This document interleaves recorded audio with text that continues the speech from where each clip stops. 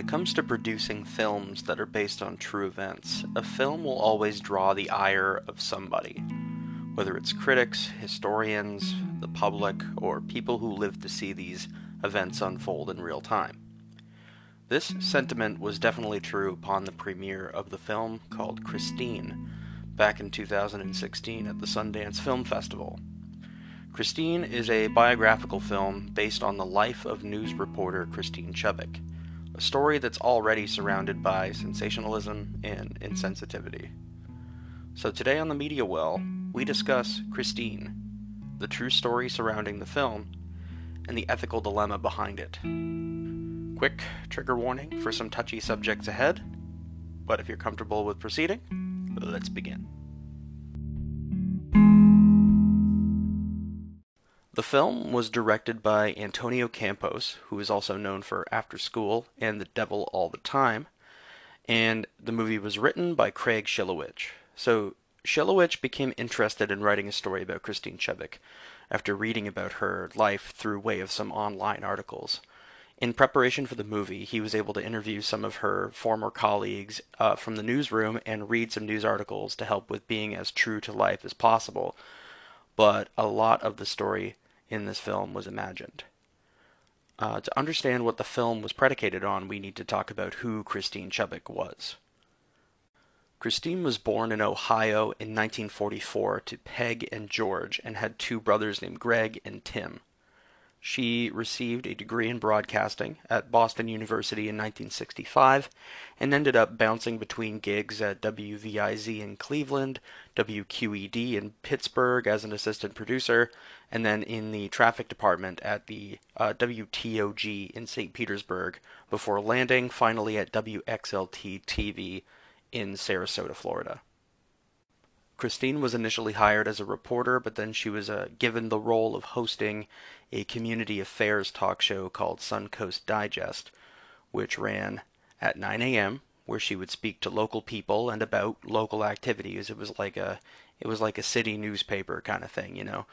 And by all accounts, she did feel like she was, talking about important things, some human interest stories.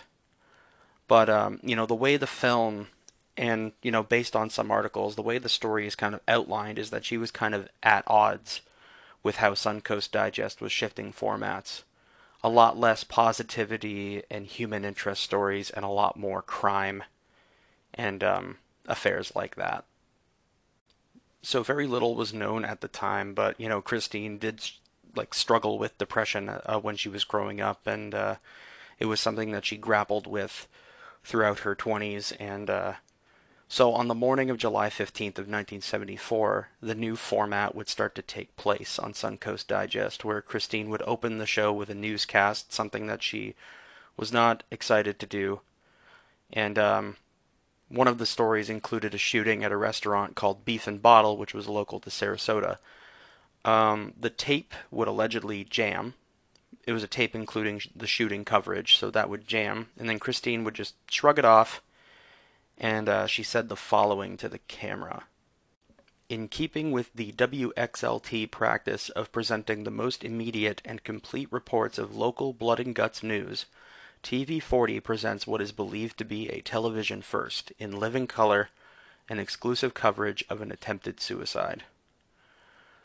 And then according to eyewitness accounts, she grabbed a revolver from a shopping bag behind the desk, shot herself behind her right ear, her body kind of slung forward, and the broadcast faded rapidly to black, which was followed by a PSA, then a movie.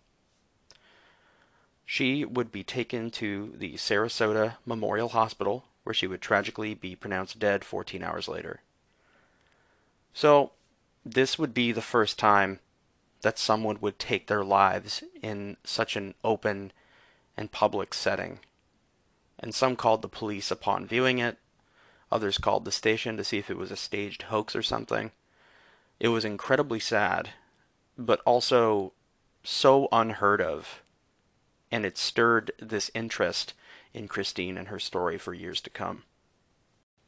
Chubbuck's death was chalked up to, quote, she was a 29-year-old girl who wanted to be married and who wasn't, according to the station director Mike Simmons back in 1977. So it was unfortunately looked at very callously and insensitively at the time, and I can only imagine how that felt to her surviving family members. It rested into focus many years later that Christine would have, like her struggles with suicidal ideation and depression throughout the years. I mean, she would have her right ovary removed a year prior to her death, and she was told that if she didn't conceive within 2 to 3 years, that she never could. And she attempted to overdose back in 1970. There was a lot of signs that this was a severely troubled person. Obviously with our 2022 eyes, we can see that, but mental health and those kinds of services, sorry, were not really um, accessible or accessible without fear of stigma back then. So ultimately, there was a real person in the center of all this that really existed, and I guess to place the blame on her, in my opinion, is pretty irresponsible. But things regarding this story would be somewhat quiet, aside from a few news publications here and there between 1974 and 2016. 2016, there were two films that would be shown at Sundance Film Festival about Christine Chubbuck. The second of which was a documentary, and the first was Christine by Antonio Campos.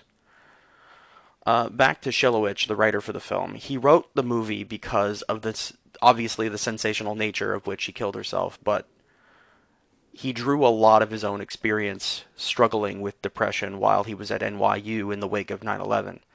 So he saw a lot of himself in her pre-suicidal ideation and, the struggling.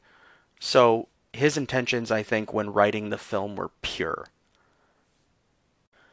Critics praised Rebecca Hall and her portrayal of Christine, and the movie was seen as an empathetic look at the person who struggled to maintain strength in her career in the 1970s in a overly male-dominated industry like news, and journalism in general, as well as a look at the psychological torment that led to her eventual death. The movie received accolades and is commended overall. But I guess the point here is that not everything that the film brought to the surface turned out to be positive. Upon both of these films premiering, Christine's only surviving family member that was willing to speak to the media, Greg, her brother, told People magazine that, quote, "Nobody wants to know who Christine Chubbuck was. They want to sensationalize what happened at the end of her life." And he openly refuses to be a part of any documentaries, watch any movies, because he felt that Christine was never paid the proper respect. He would explain that her emotional well-being over the years was tested to an unimaginable degree, but she still managed to get her own morning talk show in the 1970s, like he thinks that nobody talks enough about her success in life and in her career, but they only want to talk about the nature of her death.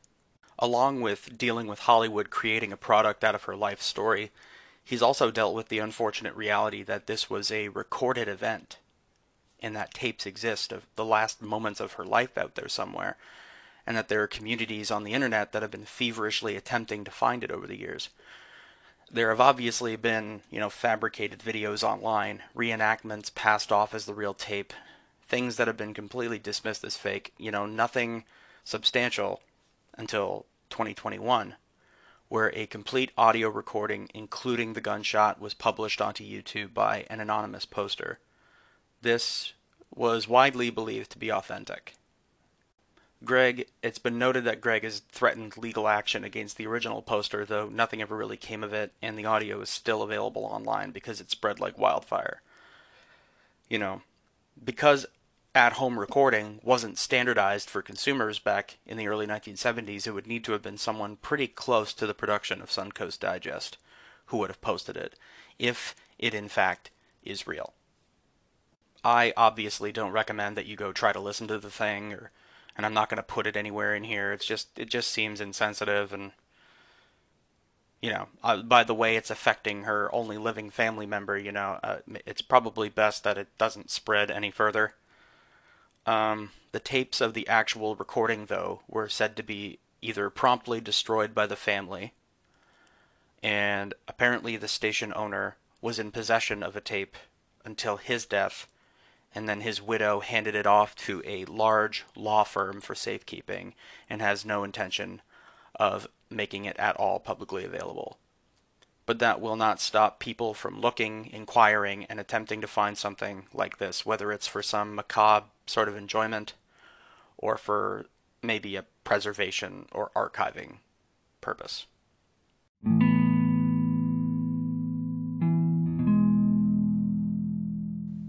So the eventuality of a story like Christine Chubbuck's is that it will be made into another form of media, like no matter what. Whether it's a short story, a movie, or whatever have you, because there's something so extreme about your last moments of your life on a live television broadcast. It's heartbreaking, you know? The feeling that she needed to do what she did. Christine, the film from 2016, in my opinion, appears to have been a very careful and considerate depiction of her, without being egregious and using her eventual death as a source of shock, but as the true and tragic end to an unfortunately difficult life. That all being said, I believe that her brother's anger and disdain towards the public generally reacting to his sister's death is completely valid. And it's true that most people don't look at her life as a triumph, but as a public suicide only. Which I don't think it's fair to chalk his sister's life up to that only. Christine struggled for a long time and made it very far into her career despite those terrible things that she dealt with and experienced. And while romanticizing and dramatizing these kinds of things can be gross and inevitable, there's something to be said about letting these things be.